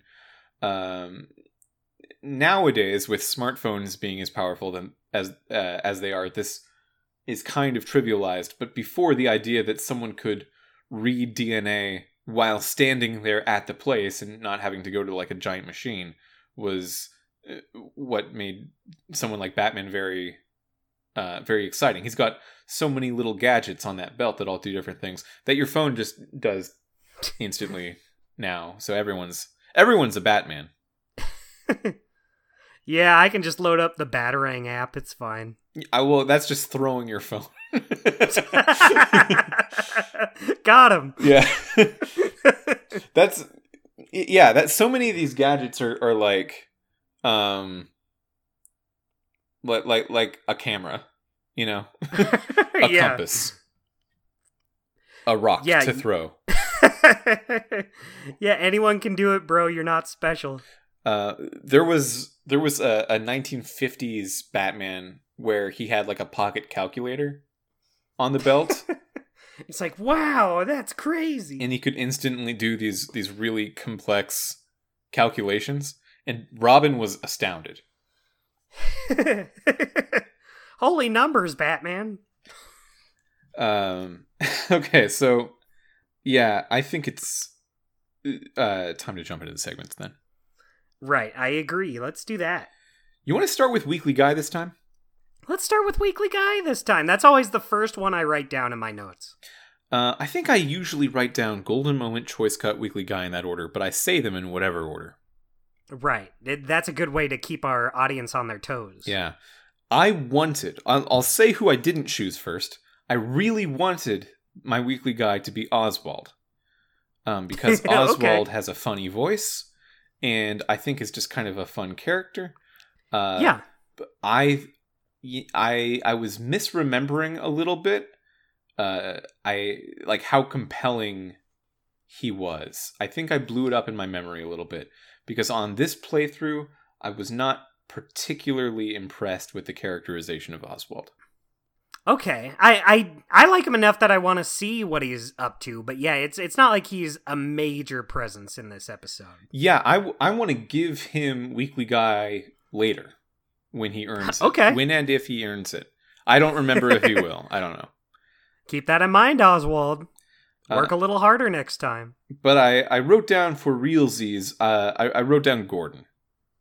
Okay, cool. That's a good pick. Yeah. I thought Gordon's characterization was pretty, not clever or twisty or anything, but it was just a really solid characterization of this guy who's like beholden to certain rules, wants to get the job done. Written really true to character, just up and down a good presentation of the character. Also really liked Harvey Dent. I thought that he was really good at what he was doing too, but I did side with Gordon in the end. Yeah, I think Gordon's an interesting character. Have you ever seen that Harley Quinn show on HBO Max? I've seen like one episode of it. Okay, so Commissioner Gordon's in that, and I feel like he's too jokey in it. Well, that show is like a parody, right? Kind of. Like it is very jokey.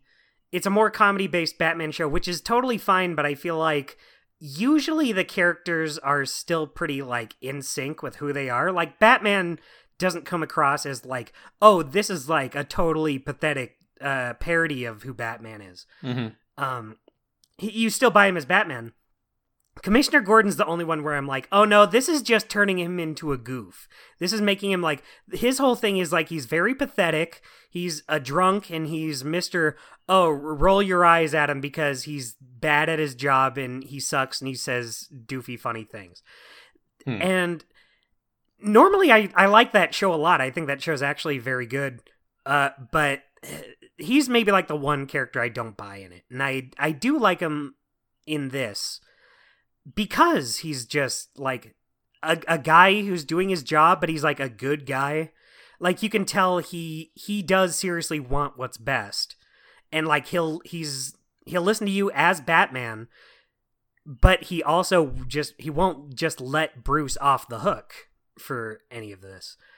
And I think that is a good characterization for him. Yeah, I think so too. I wish I've seen Gotham, because I know he's the main character of Gotham.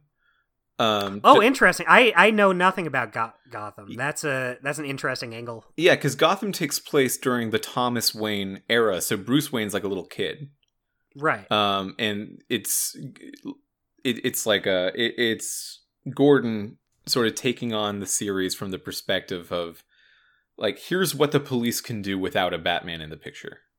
Mm-hmm. But I haven't seen that much of it. Shout out to Gotham though, because Gotham takes the Joker and splits it into twins, Jeremy and Jerome, I believe their names are. And those twins are played by Cameron Monaghan. I know him from work. Ooh, interesting. He plays California Kestis in the Jedi games. Oh, nice. Yeah, and then he's also the Joker. You know a Joker. Yeah, him and Mark Hamill. I don't know him. I haven't talked to him. I just know him from work. But him and Mark Hamill are both Jedi and both Jokers. Ain't that just too nutty? Ain't that just the way the world spins sometimes? My weekly guy. Yeah, who's your weekly guy? Is Selena Kyle. Yeah, she's just good. Because I thought she was funny in it. I liked her whole thing with Bruce in this episode. I just like that I just like the playful angle with her, because like this is a pretty dark world and story. I like when things can, be give you a little levity from it. And I feel like she does a good job while also having she doesn't feel like a joke character. No. But she's someone you can get jokes from. I loved that whole scene with her just talking to Bruce, and they're just both kind of like, yeah, I know who you are. Yes, I do. And yeah, I like that it is just like her starting out. Like Bruce has no idea. Well, now he does, but like he didn't have any idea who Catwoman was. This was their first meeting. I think it kind of goes into, I forget if we were talking about it on the show, if it was before the show. We were talking about how, with this James Gunn taking over of the DC movies, you don't need to know everything going into it. And I kind of like that with this. How it's not an origin story. You know what happened to Bruce, but you're also just jumping into it like, okay, I have enough familiarity with these characters that I know who they are, but even if you didn't, it's like a totally fine little jumping on spot. Like, yeah, oh, definitely, yeah, yeah. I think that's cool. Because you don't see the origin story of Batman, but you get the feeling that you are getting the origin story of Penguin. You're pre the origin story of Two-Face.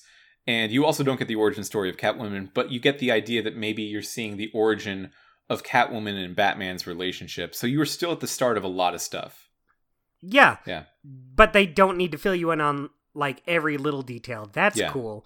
I guess at this point she's not like a super interesting character off the bat, but I just liked her and Bruce's chemistry. I'd love to see her stick around throughout the season. Yeah, it's kind of tropey, but I fall for this trope every time of like, hey, I know you're Batman, Bruce Wayne. I'm maybe the only person besides your immediate circle of trust that does know, and I'm just gonna make you feel like really awkward about it. I think it's funny fun to say stuff that like is a reference to you being Batman, but you can't talk about it because it would be rude in front of Harvey Dent. But I can see the sweat growing on your brow. Yeah, because he's when he leaves that dinner with Selena Kyle to go check out the docks, he's already wearing a suit, and Selena says, "Make sure you don't forget to change into your suit." And Harvey Dent must be like, "What the hell is she talking about?" You're so random, babe. Why did you say that? He's in a suit already, dummy. You're so silly. Yeah, well, she's from out of town. She doesn't know what suits are. She'll get it. Don't worry. Yeah, she's kind of new blood to Gotham, so she'll acclimate. Back where she's from, they call suits like bikinis, so. But then Bruce is just like, yeah. You too. Yeah, I did just tell you, well, Harvey Dent was in the other room, that I was going to change into another suit for some reason. Okay, bye. I guess that's on me. I guess that's what we talked about. Yeah, it's like I said, in this world that is a dark superhero world with lots of murders and stuff, it is nice to have something you can laugh at with it. Yeah.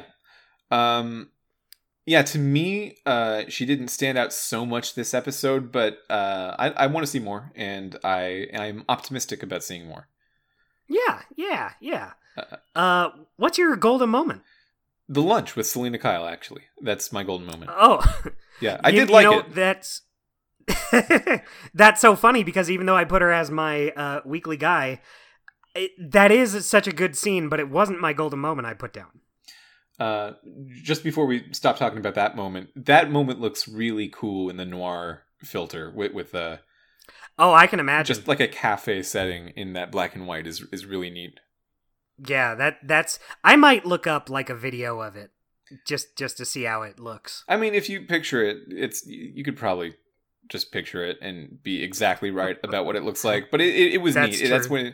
That's one of the times it stood out as most interesting to see. But what is yours? I just really like the drone stuff near the end, where you're planning out how to take out these henchmen. I don't think I've done it much like that in Telltale before. No, like that, and the linking the clues together earlier. I think that's a neat little gimmick. I like when Telltale games have like something, no matter how basic, that kind of it gives it like its own little twist. Mm-hmm. Like in Tales from Monkey Island, you could combine the items. Tales from the Borderlands, you had like your scanner. And I feel like this is another in that line where it's not like difficult. It's not like you're struggling to figure out what connects to what, but it is just something cool that gives it its own identity and fits Batman. You're really planning this stuff out beforehand. I thought it was real neat. I thought it was kind of funny that like a Batman power is the ability to plan. Yeah, like they kind of frame it in the way that he can plan this out because of all of his technology. But if you think about it, like, oh wait, I can plan out something too. That's not. That's just how I do most things, actually. Yeah, you know what? I could look in there and see there's a lamp above this man. but gamifying it like that was really cool. I totally get where you're coming from there. That was a good moment. Right, and here's the thing. If it were me up there, I'd probably just be like, fuck, I don't know what to do, and then I'd leave. I wouldn't think through. I wouldn't be like, okay, I could bash that guy's head into the table. I could use my batarang to knock that lamp down. I'd just be like, fuck, this is too much for... I'm swinging. I'm going in, just swinging my arms in a windmill fashion. I wouldn't get that. I wouldn't even get that far. I'd go home and play video games. Yeah, I guess anytime I tried to answer the question, what would I do if I was Batman? I would go, man, I wouldn't fight. Yeah, I'd probably like trip before even getting in. I would complain about crime lazily to my friends. That's my approach to deal with it. Yeah, someone should really do something about that. Yeah, like a mayor. Yeah, some sort of bat-themed vigilante or something. If I was Batman, I would say the phrase, if I were the criminals, I wouldn't have done it. You know what? I would have said, maybe it's not worth it, and then went home and got chips. So my choice cut is to give the evidence to either Vicky Vale or Gordon. Yeah, I mean that one's the biggest one. That one's like there are choices in the episode, but that's the only one that feels like super huge. Mm-hmm. Well, I don't know because there's a lot of like smaller ones that I thought were actually pretty good, and I had to think about like whether or not to back up Harvey Dent at your own expense. But yeah, I also agree. I picked this one as well. Oh, by the way, there was one that I really liked at the very beginning of the episode at the party. Falcone comes in, extends his hand to shake it, and you have the option to either publicly shake Falcone's hand or not. And I went with it.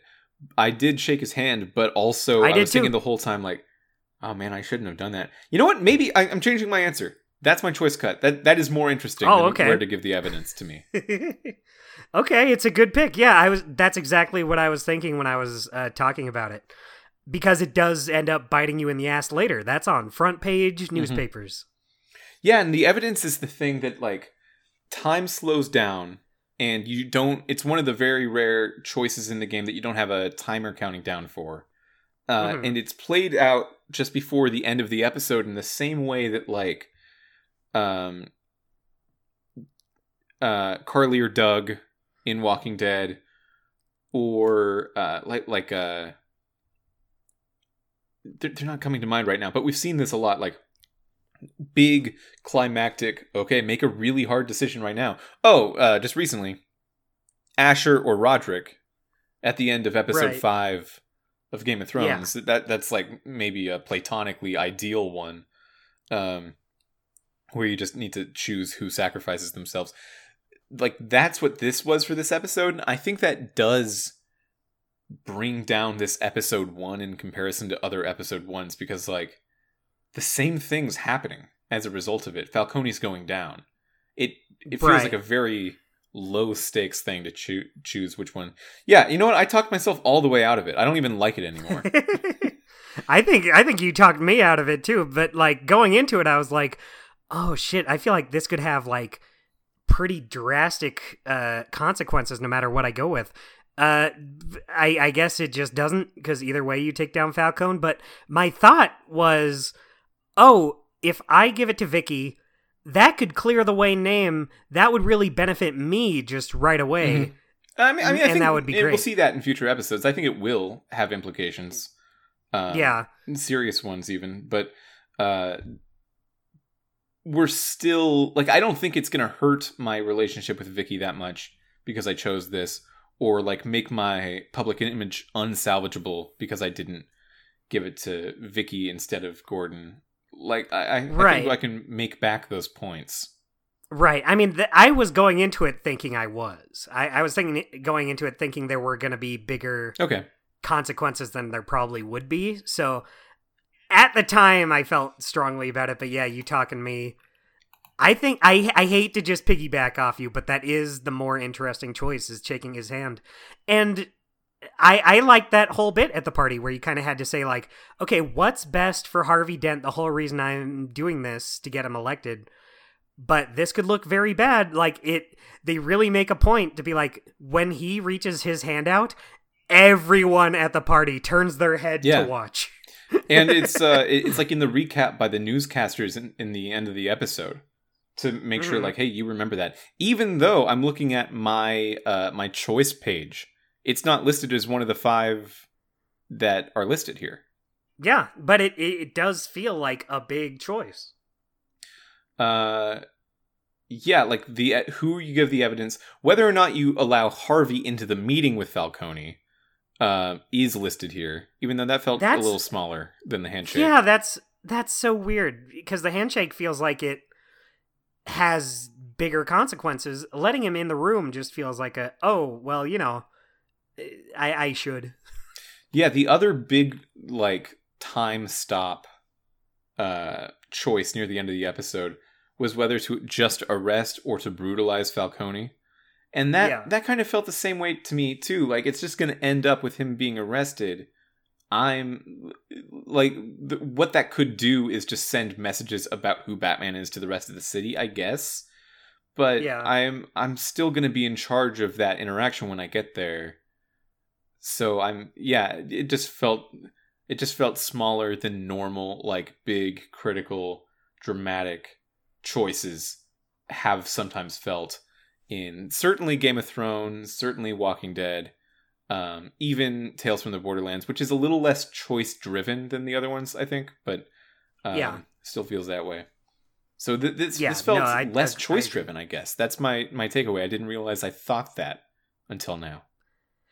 Yeah. I guess we'll see how it goes going forward, but I did think the stuff at the party was very interesting.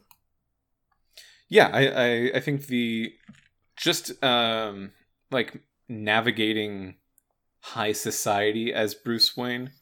I'm learning something about myself, which is that I would love a Telltale game that is just the like Bruce Wayne section of Batman or the Mira Forrester section of Game of Thrones, where you're just like, guys, let's just make some moves in Washington D.C. I think that would be a cool game. And I don't want to ever do a fight. I want no fights to happen, and the stakes are like very central to the characters I have. But it's if Kevin Spacey wasn't completely tarnished goods, maybe House of Cards would have been an interesting venue for that idea. Right. I feel like I'm not quite as into it as you are. Oh, I can tell, and that's totally fine. I'd give it a chance because it would be part of the show, part of the podcast. You would give it a chance because that is what you are signed up for. Exactly. I'm trying to think if there's anything they did that skews toward that. I think Game of Thrones is probably the one of the entire library that skews toward that the most. Right. But even then, not so much. Yeah. I mean, like when the main dialogue or when the main gameplay interaction of these games is choosing dialogue options, I feel like I want to do more conversating puzzles where I can really mess stuff up or win based on what I say. Right. Yeah. And I think in a lot of these dialogue options are just kind of like, choose how you're going to outfit yourself on the way to a fight. You know? Right, yeah. Yeah. Oh, something I wanted to bring up that I totally forgot about. Okay. What? So in the fight scenes, speaking of which, what's with the little Batman logo in the corner of the screen that's filling up? Okay, so good question. It reads like a super move meter in a fighting game, and I think it is leading to when you can do trigger plus A button on an Xbox controller, like the finishing move. You unlock that because if you miss the QTEs, I think it doesn't fill up and you don't get to do that finishing move. Okay, interesting, because I never had a problem doing it, so I just assumed that's how it was just supposed to go. You know, that may be it, but I think it's also just telling you it's coming up. Just latching onto some sort of purpose for the Batman meter. Yeah, there's a lot of gameplay things in these games that look like other gameplay things where, like, there's an element of possibility. So you could possibly do it or possibly fail. Like the money in Tales from the Borderlands. You could have enough money to unlock something very special at the end of the game, but for the most part, it doesn't really work like real money. It works like just like a you could have this or not kind of thing. Yeah. And I think this super move meter is probably similar, where it doesn't really do the thing that it looks like it's doing. It's just there for fun. Look, it's blue now. It might. Oh, to me, it's red. Ooh. So think about that. That's what it's for. to sometimes be blue and sometimes be red. Yeah. Also, I noticed that in the main menu of the game, there's a button that says "See more from Telltale," and I pressed it, and then it said "The Wolf Among Us," and Yeah, no that other was games. Yeah, well, what's weird about it is it says more games from Telltale and WB. Yeah, because I think I remember. I might have. I think I do remember from when I played it. It did have Wolf Among Us, but it also had like Arkham Asylum or not, well, Arkham City probably. Interesting. And other games like that. So there were other Telltale and WB games in there. Okay, I getcha. Yeah, I remember exactly when I played this because I was staying at my uncle's house for about a month and a half for my very last quarter of college because my lease ended just before college ended and I wasn't going to spend another year there. So I moved in with my uncle who lived close enough to the college, luckily. And during that time, that was August of 2016, which is the month this came out. So I was only able to play one episode, and I was like ready to play more episodes. And I think the second episode came out before I moved out of that, and I played that too. And then the reason I didn't finish this season, I think, is probably because I moved during it, so my life was upset. You know, when you move to a different place, you can't just keep doing the same thing. Right. Yeah, you can't finish a video game. I'm done with that forever. Yeah, that's what happened. Yeah, that's cool. I remember when I first played it too. Yeah. Today. Mm-hmm. So that's been Batman the Telltale Series, Episode 1, Realm of Shadows. Realm of Shadows. I'm just now thinking about it. I almost never think about these names because we've done over 100 of them. That doesn't feel like the name of this episode, Realm of Shadows. Well, I think we've noticed a few times that episode titles don't always correspond with what happens. Yeah, sometimes it even feels like they get swapped between episodes, like they're on the wrong one. Yeah. Remember the Game of Thrones episode called The Ice Dragon? Yeah, but that at least referenced something in the episode a little bit of...